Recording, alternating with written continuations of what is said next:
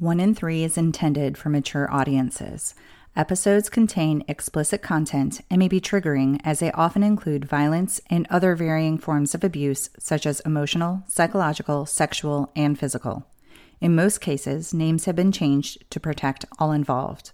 Please note, statements and opinions of guests do not necessarily reflect those of my own. Hi warriors, welcome to 1 in 3. I'm your host Ingrid. When you hear the following quote, "People think my life has been tough, but I think it's been a wonderful journey," you may believe there is no way that individual could be speaking of intimate partner violence, but she was. That and the emotional abuse and loss she suffered as a child. You see, survivors fight and persevere, and when they don't back down, they can even reach the highest heights, just like Tina Turner did.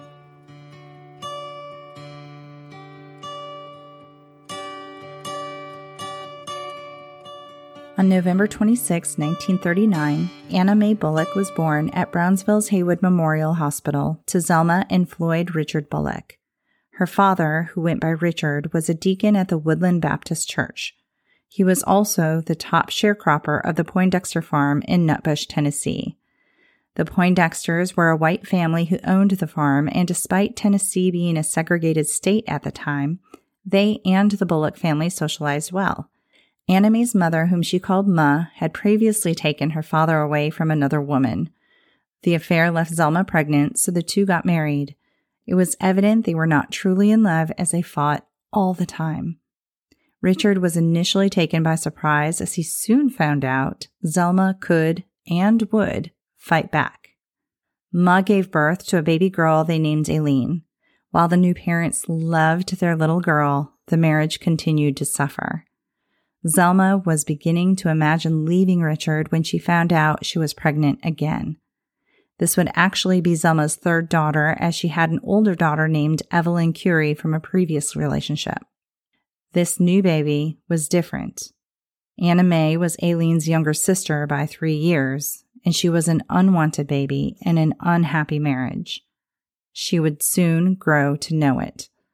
Now, Zelma was more Native American than Black descent. Perhaps it was this ethnicity, or just the marvel of genetics, that led Anna Mae to be much fairer-skinned with lighter hair than her darker sister. Anna Mae's appearance, along with a rumor Zelma had been unfaithful, led Richard's family to believe Anna Mae was not his. Therefore, they always looked at her with disapproval.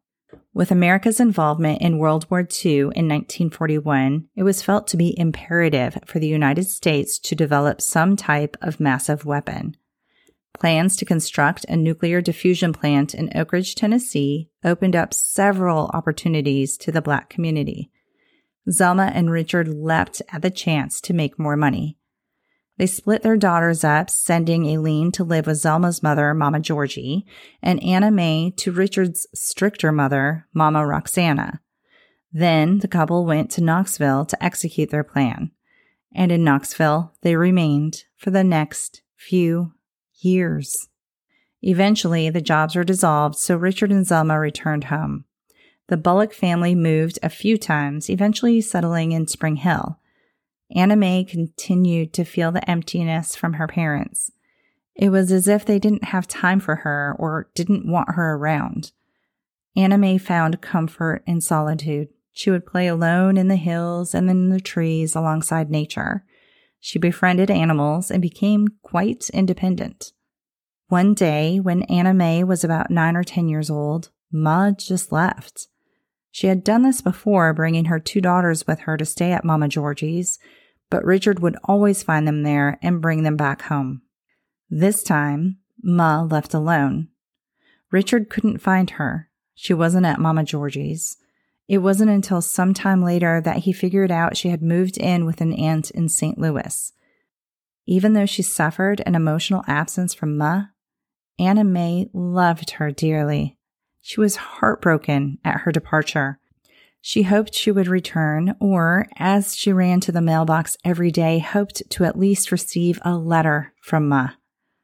But no letter ever came, and Ma never returned. Richard remarried a divorcee with a daughter Anna Mae's age shortly after Ma left.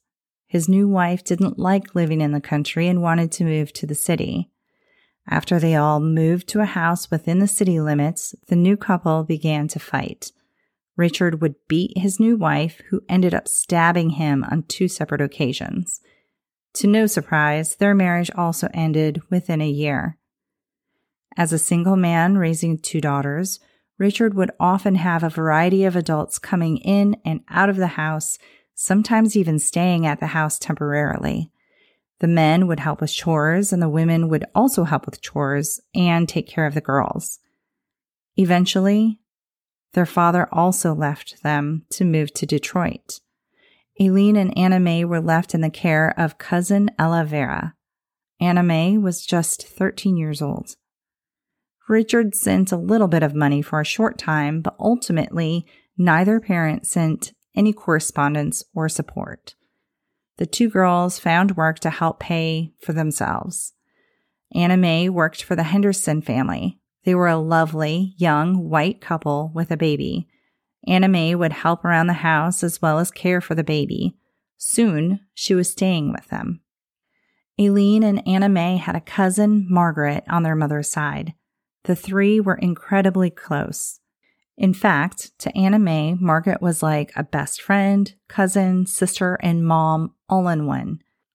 Up until this point in her life, Anna Mae only knew love because of Margaret and Aileen. One evening, returning home from a basketball game, Margaret, the girl's half-sister Evelyn, and another cousin caught a ride home from a boy. He was drunk and driving fast. As he attempted to pass a car, he crashed head-on into a diesel truck. He, Evelyn, and Margaret were killed. Eventually, Richard stopped sending any money, which forced Aileen and Anna Mae to move in with Mama Roxana. During this time, high schooler Anna Mae fell in love with a boy 2 years older than her. She eventually lost her virginity to him. After that, he began to date other girls, but continued an on and off again relationship with Anna Mae. He joined the Air Force, and when he returned home, the 2 started the relationship up again and even discussed marriage. She was quite surprised when she heard he had married someone else because she was pregnant. Another person she loved was gone. Aileen left Mama Roxana's house, so Anna Mae moved in with Mama Georgie. It wasn't long after this that Mama Georgie passed away. Naturally, Ma attended the funeral. She brought Anna Mae back with her to St. Louis, where Aileen had already moved in.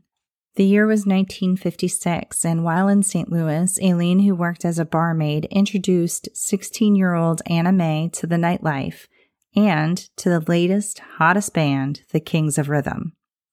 The Kings were led by Ike Turner. Despite thinking he was ugly, Anna Mae couldn't peel her eyes off Ike. His musical talent with a guitar and charisma kept her glued. Anna Mae would return as often as she could to watch the Kings and would try to get Ike's attention so she could sing. Eventually, the mic landed in her hand. Anna Mae surprised everyone as she belted out such a strong, commanding voice from her petite frame. Ike instantly knew he needed to get her as part of his entourage. So, Anna Mae began performing with the Kings on a regular basis. That's until Ma found out. Zelma confronted Anna Mae about her performing in bars while in high school. She instantly put a stop to it. In fact, Ma backhanded her daughter over the entire thing. But the family fell into tough times and Ike needed a singer. He sat down with Zelma and convinced her to allow Anna Mae to accompany them to an out-of-town performance. She was able to sing with them on the weekends after that as well. Ike and Anna Mae developed a good relationship and looked at each other as brother and sister. And Ike lavished Anna Mae with sequin-adorned dresses, gloves, shoes, jewelry, and furs. He took care of any problem Anna Mae had. This was in typical Ike fashion. He was known to go overboard when he first met people. We use a specific term today for that kind of behavior. It's called love bombing. It was Ike's way of pulling people in and laying a claim of ownership over them. Ike was in a relationship with Lorraine Taylor. Little Ann, as she became known as, began dating the saxophone player Raymond Hill, and in 1957, at the age of 18, became pregnant. Raymond broke his ankle and returned to Clarksville, apparently ending the relationship. A few months after Anna Mae's high school graduation, Raymond Craig was born on August 20th, 1958. Ike also became a father that October when Lorraine gave birth to Ike Jr. Anna Mae had been living with Ma, but moved out soon after Craig was born. Little Ann continued to perform with the Kings and was paid $15 a week by Ike for her work. In order to pay the bills, Anna Mae also worked as a nursing assistant. Ike was a difficult manager and often lost musicians due to his demands. Soon, he was without a lead singer, and he pushed Little Ann into that vacancy. Her pay was increased to $25 a week, and he moved she and baby Craig into his house. Ike confided in Little Ann that every time a musician he brought on with the Kings got a glimpse at stardom, they would leave. She promised she would never desert him. The relationship remained strictly professional and sibling-like. That is, until one night Little Ann sought refuge in Ike's room. Ike and Lorraine had recently broken up. One of the musicians was hinting he was going to come into Anna Mae's room that night. She felt she would be safer with Ike. And she was safe, until the next morning when Ike started to get handsy. Anna Mae did not want to have sex with him, but gave in. And so it began. Anna Mae fell in love, but in the meantime, Ike and Lorraine had a second son, Michael, who was born in 1959. But Little Ann was Ike's number one side piece, and it just so happens she became pregnant at the beginning of 1960, at which time Ike officially got back together with Lorraine again. In the same year, Ike had written A Fool in Love to be recorded with a male vocalist. Well, that singer did not show up to the scheduled recording time. Ike had Little Ann fill in. He sent demo tapes out and got a hit. Seeing the gold mine in Anna Mae, Ike made a unilateral decision. A Fool in Love would be released with credit to Ike and Tina Turner. Anna Mae was unsure about the name change. She was unsure about everything. Ike was certain this album was going to be his ticket out of St. Louis, and he wanted to go to California. He wanted Little Ann to come with him. He announced he would pay her rent, but keep all the profits to himself.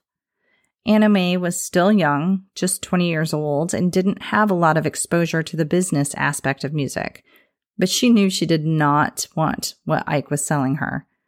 She told him just as much.